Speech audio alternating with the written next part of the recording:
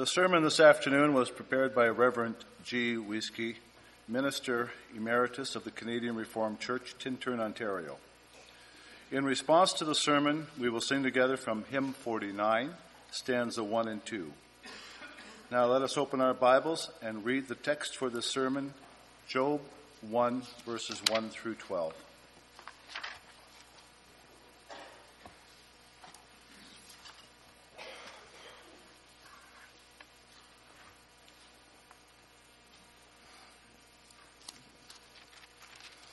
In the land of Uz, there lived a man whose name was Job. This man was blameless and upright.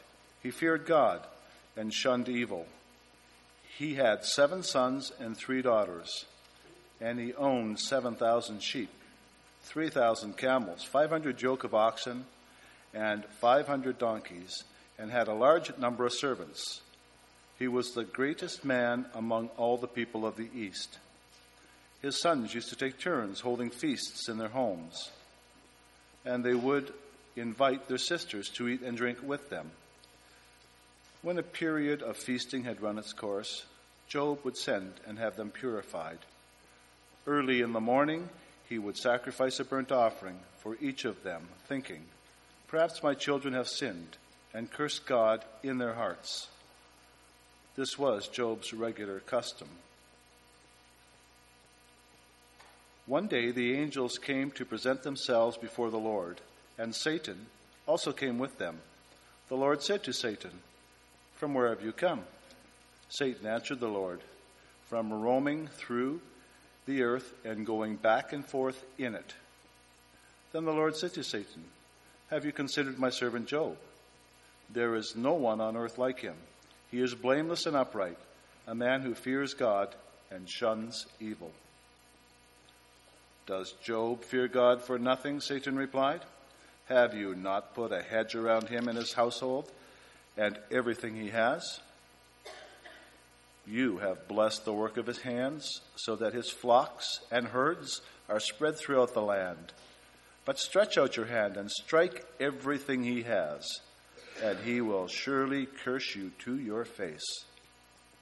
The Lord said to Satan, "Very well. Then everything he has is in your hands. But on the man himself, do not lay a finger." Then Satan went out from the presence of the Lord.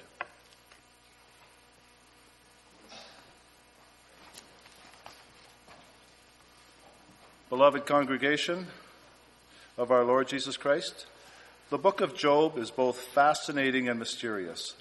Fascinating because it deals with the profound questions to which all of God's children can relate. Questions like how God's sovereignty and omnipotence tie in with the presence and purpose of suffering. Fascinating also in how this book comes to its climax when these two seeming contradictions blend together in the confession that God is good. Always, no matter what happens. And then also mysterious. Although Job is one of the oldest books in the Old Testament, it is often not that well known. Apart from the first 2 and the last chapter, the rest of the message is quite difficult. Who is this Job? Where does he come from? And who are his 3 friends? And what are they trying to achieve by means of their often long-winded speeches? But brothers and sisters, also of this book we believe what the Church confesses in Article 7 of the Belgic Confession, namely, that the book of Job fully contains the will of God, and that all that a man must believe in order to be saved is sufficiently taught therein. This non-Jewish book, with its elevated and sublime poetic language and its priceless contents, is not just a piece of literary art, but reveals to us the God of heaven and earth, who alone is sovereign and who desires man's salvation. It proclaims to God's people of all times that he cannot be called into account before the judgment seat of our conscience. It stresses that God is God and that man is and remains man. Only by an unconditional surrender to him will we reach our destiny. Only by an implicit trust in his blessed promises will we be assured that God loves us with an eternal love. That is the message of the book of Job. Can God be trusted? Is he worthy of our love, even if our world collapses? When sufferings don't seem to make any sense? When we feel forsaken at times? When many of our questions remain unanswered? This book deals with some of the most fundamental matters of life, and we do well to listen to its message. For when we do, we will be comforted as only God can comfort, and we will receive divine strength and support to continue to live by faith and persevere in whatever we are going through, and so reach the perfection for which God has destined us in his grace, in and through his Son, Jesus Christ. I proclaim to you the gospel of salvation under the theme, "The Lord accepts Satan's challenge to test Job's faith." Job's situation in this challenge, Satan's motivation for this challenge, and God's purpose with this challenge. Without any introduction, Job appears on the scene as a man who loved God. Who is this Job? And when did he live? The Bible is almost quiet about it. All we are told is that he lived in the land of Uz, most likely on the border of Edom and Arabia, southeast of Canaan. So he wasn't a Jew. He did not belong to the covenant God had established with Abraham and his descendants. That much is certain. But for the rest, we are left in the dark. Most likely Job lived during the days of the patriarchs, or at least before Israel had conquered Canaan. That becomes reasonably certain from various expressions in the book which reveal an early date. But apparently, this is not important. The Lord didn't deem it necessary to give us these details. What is important is that Job served the Lord. Apparently, this foreigner still knew God from his revelation via the lineage of Shem, the son of Noah. Just like that other mysterious figure in the Old Testament, Melchizedek, king of Salem and priest of the Most High God, Job knew the Lord and served him with all his heart. He was blameless and upright, says the text. That does not mean that he was without sin. In chapter 13, verse 26, he mentions the sins of his youth. And in chapter 14, 16, he speaks of his transgression. After all, the Bible is quite clear that sinless people do not exist. The Apostle John writes, "If we say we have no sin, we deceive ourselves, and the truth is not in us." And Job himself says in chapter 14, verse 4, "Who can bring what is pure from impure? No one." That's enough proof that Job was a sinner like all people. Nevertheless, the Bible gives us a beautiful attestation of this man. He was blameless. That is, he loved the Lord from a sincere heart. No double-dealing, no Sunday Christianity, no pious or not pious in church, but shady and shifty from Monday through to Saturday. Job walked with God. In his whole life, the Lord stood central. And he was upright, a man of integrity, not walking a thin line, but well disposed towards God and his neighbor. In other words, Job feared God. That's one side of being blameless and upright. He was righteous before God, just like Noah, for instance, and later on, Zechariah and Elizabeth. Not a self-worked righteousness, but an imputed righteousness by faith in God's promise of salvation. And he shunned evil. That's the other side.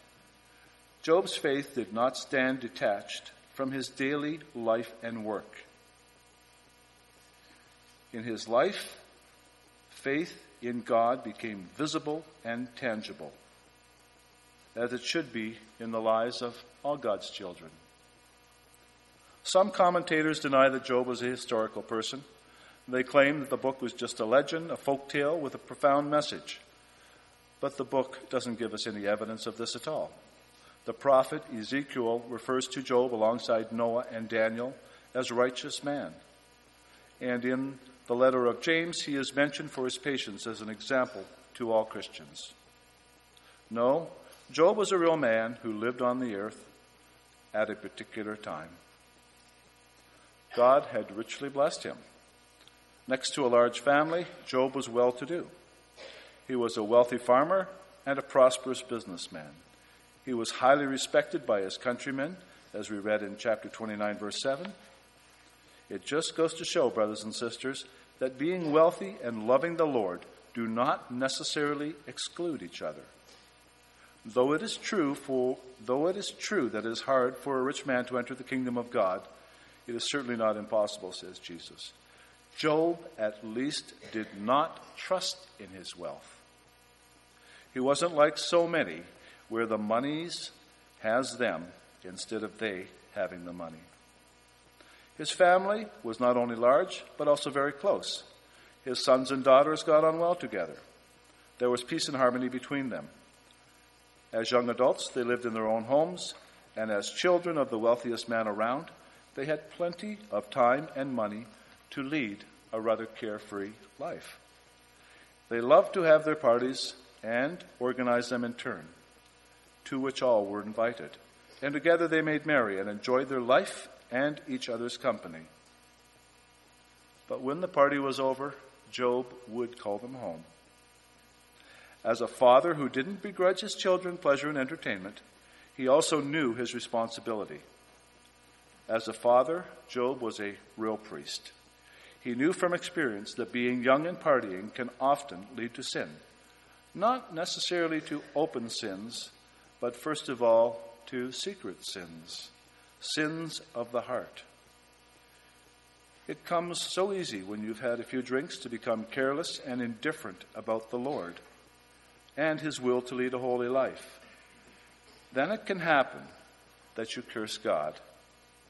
Not necessarily blaspheme his name in open defiance, but to say farewell to him, to live independently, to follow your own heart instead of following the Lord, who must always be the reason why you live and for whom you live.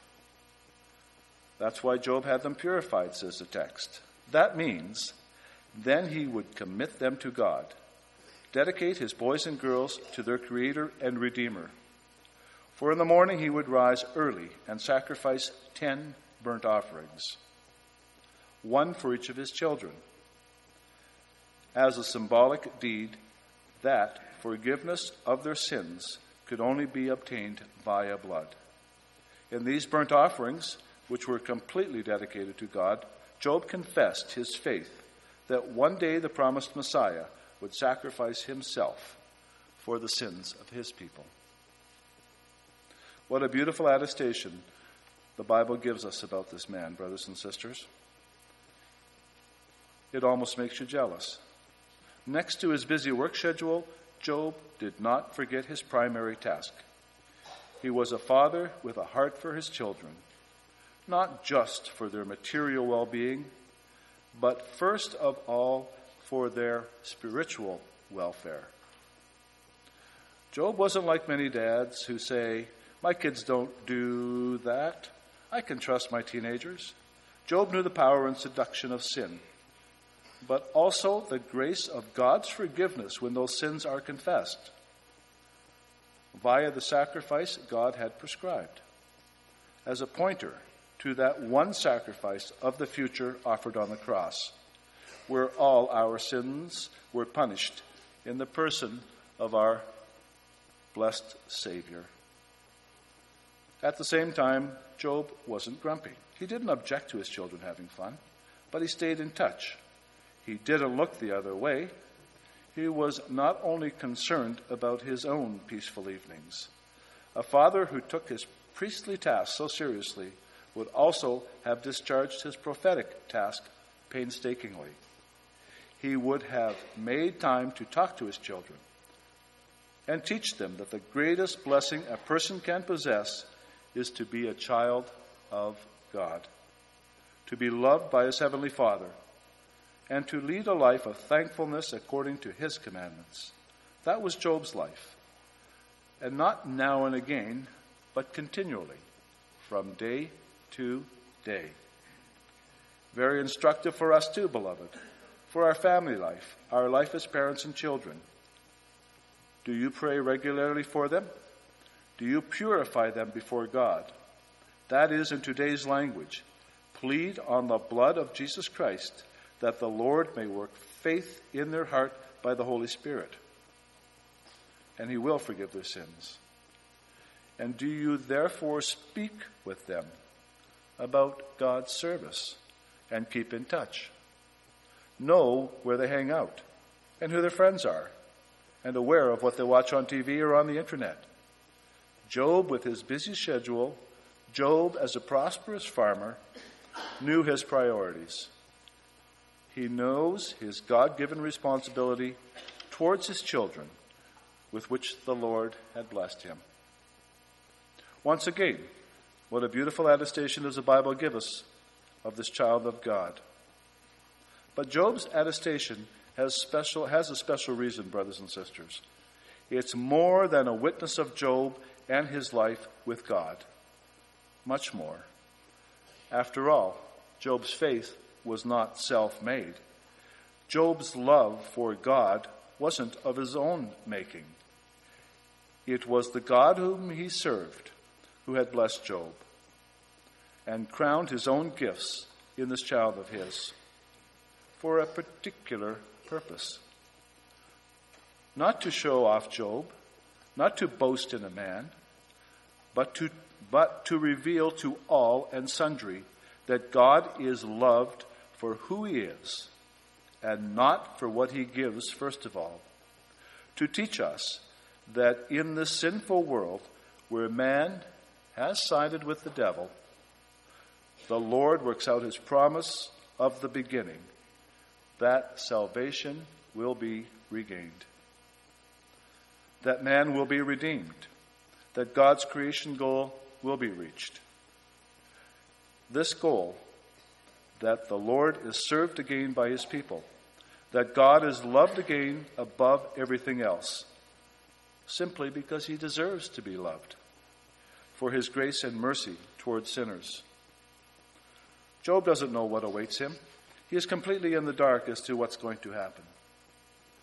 He is a pawn on the chessboard where God and Satan are battling out a struggle between grace and sin, between love and hatred, between life and death. The stakes are high. Will God win or the devil? Will man love God for who he is? Or is faith no more than a piously concealed way of self-interest? Paying handsome dividends for our life on earth without any real love, without a desire to rather lose everything than to lose God, to miss out on his love and communion without which life loses all meaning. That is what we hope to see in our second point. Satan's motivation for his challenge to God to test Job's faith. Suddenly the scene shifts from earth to heaven, from Job's prosperous and blessed life to the heavenly courtroom. Remember, brothers and sisters, that Job is not aware of this. He is completely ignorant of what follows in the rest of the text. It's only much later, when all that's going to happen has taken place, that Job is informed. But right now, he hasn't a clue. Only we may benefit from the outset as to what the context contents of the book of Job is all about. God pulls up the veil. He allows us a glimpse behind the scenes into that heavenly and spiritual world which is just as real as ours, but which God normally keeps hidden from us. One day, the angels of God are summoned to appear before their Creator. It's Assembly Day, and Satan is one of them.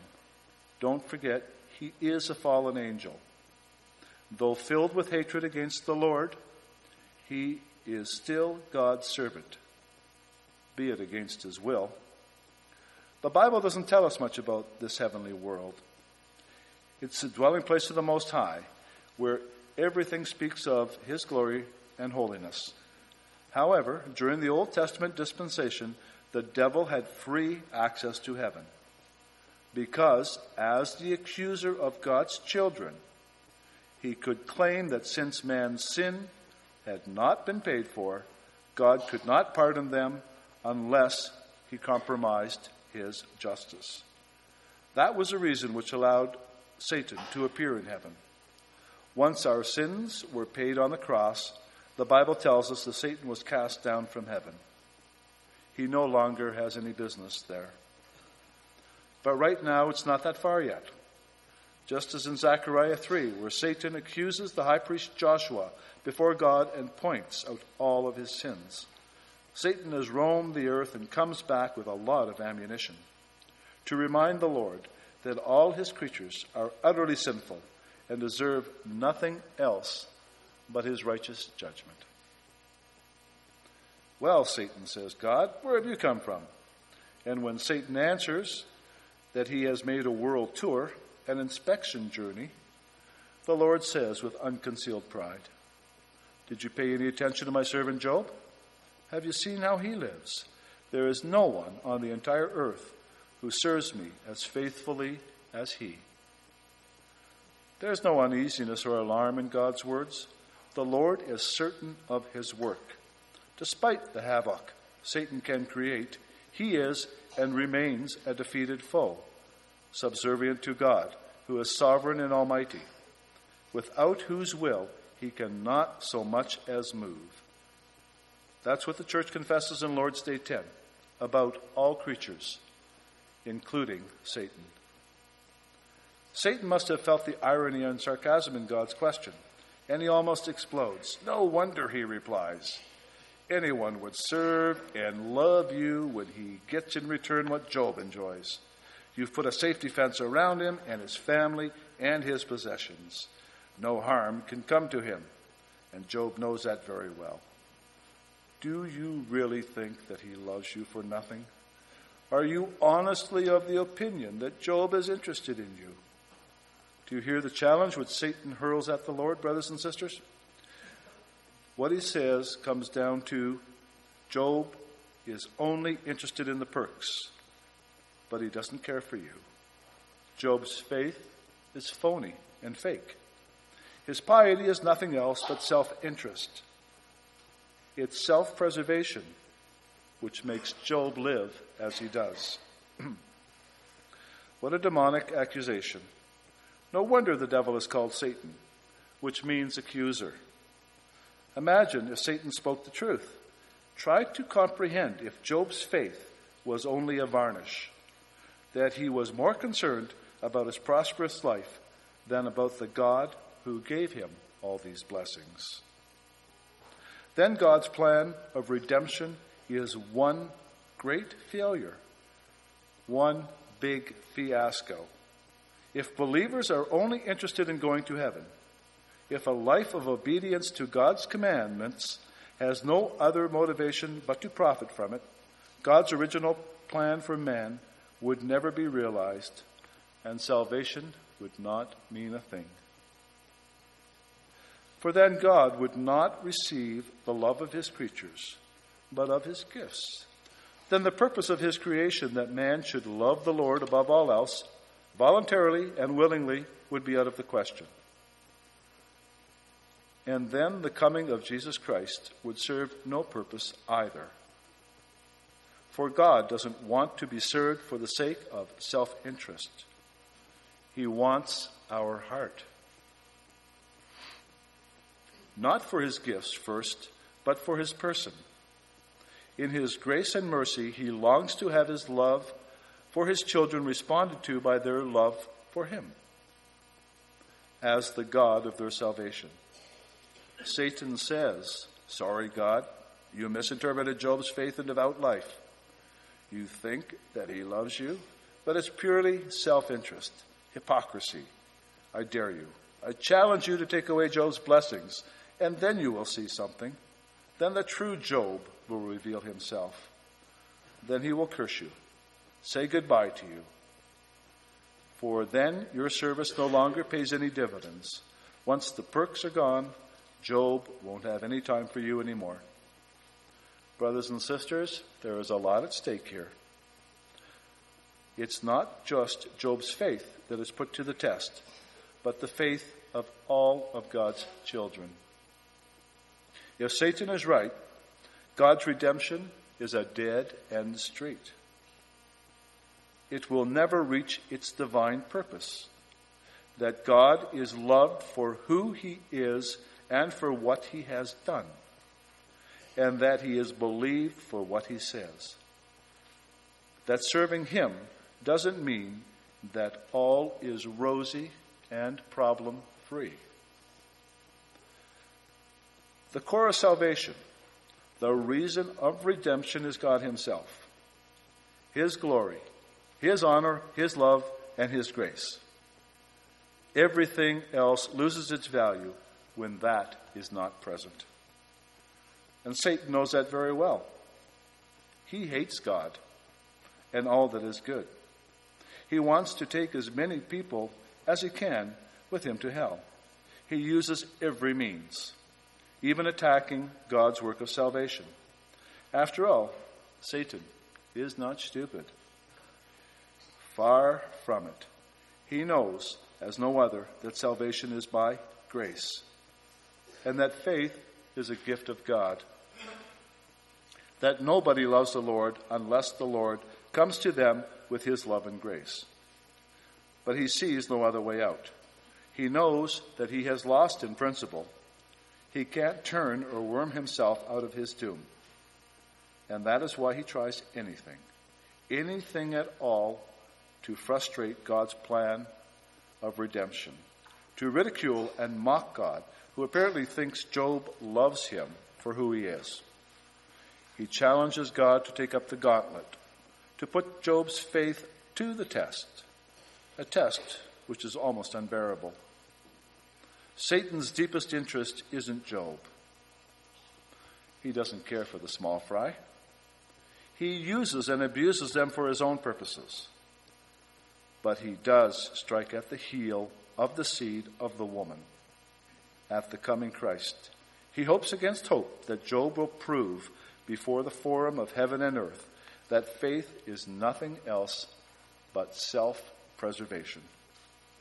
That believers are no more than play actors who go along as long as the going is good. If that can be shown in the life of Job, then the rest will follow automatically.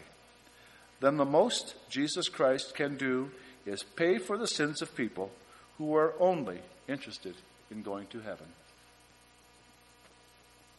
but who do not really love the Lord for who he is and for what he has done for them. And if that's to be the case, then everything will be in vain. If God is not loved above all else, salvation is out of the question, and redemption is worthless. At the most, it may seem to be real, but it will never be perfect.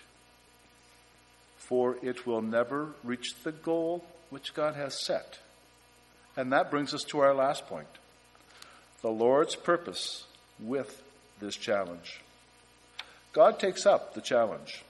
He accepts Satan's dare, not only for the sake of Job, but for the sake of all his children, but especially for his own sake. He is going to show once and for all that faith is his gift, and that a life of love and obedience is possible in the sinful world. Not because the sun always shines in the lives of his children, not because they possess a healthy body, a prosperous business, or a well-paid job and happy family life, but because they love him. For his goodness and his grace, for his mercy and his sin-forgiving love, for the promise of everlasting blessedness, which will be realized through the suffering and death of his only beloved Son. All right, Satan, says God, have your way. I will give Job into your hand. He is in your power, except for his life. You are not going to touch that. His person is out of bounds for you. But for the rest, you can do what you like. You may rob him of all his earthly blessings. Strike him with every catastrophe. Hurt him wherever you can. And Satan doesn't need to be told twice. Immediately he leaves to start his devilish job. Brothers and sisters, even here, when God gives Job into the hands of his enemy to vindicate himself, to show that he is so certain of his work of grace in the hearts of his elect, that he allows Satan to strike Job with every kind of calamity, even here we are comforted. For Satan doesn't get a free rein. He remains under God's control. He can only go as far as the Lord allows him. He is like a vicious dog, but kept on a chain. Without God's permission, Satan cannot even touch God's children. Nevertheless, here we also ask our questions. Was this necessary? Did Job have to suffer so much as the rest of the book tells us? But I hope it is clear, beloved, that God has his divine purpose in mind. God never afflicts his children willingly, says the book of Lamentations. That means he doesn't allow them to be hurt as an end in itself. He has his own wise goals when he visits his children with all sorts of sorrows. In Job's case, we are informed about it. No, Job did not know of it. If he had, it would defeat God's purpose. Then he could have played the hero, thinking of the reward which God would give him at the outcome of such a cosmic context. The Lord has seen fit to include this book in the Bible so that we should never despair, no matter what happens to us. Oh, that does not mean that this book gives you the answer to all your questions with regard to the sufferings on this earth. The details are and remain hidden for us. God's ways are higher than ours, and his thoughts are not our thoughts. But we may find comfort that whatever happens to us does not happen outside of God's will, who is our Father in Jesus Christ. In Job's case, we are told the details. God has confidence in this child of his and in his faith. Not because Job is so strong, but because Job is what he is by the grace of God. The Lord will prove to Satan that Job is not a money slave, not a servant of God because of his blessings. God has confidence in his plan of salvation, which will be realized in his Son, Jesus Christ. That's why he takes on Satan's challenge. For Job's righteousness, Job's love for the Lord was rooted in the coming Christ. It was for his sake that God would display in Job's life that true love for the Lord, which can be found here on earth, not as a product of man, but as a result of the love of the new man who obeyed his Father down to the smallest detail, who was bereft of every blessing when he hung on that cursed cross, but who never let go of his God, not even when Satan fired his whole arsenal of weapons at the man of sorrows. In other words, God was so certain of his servant Job that he accepted the challenge to once and for all comfort all his children that salvation is by grace alone, no matter what happens. God holds on to those who trust him. The Lord wants to expose Satan's lie that people only serve God out of self-interest. The rest of the book will go into more details as to how Job reacted to it all and what happened to him, and how God vindicated himself and his work of redemption over against the slander of Satan in the life of his servant Job.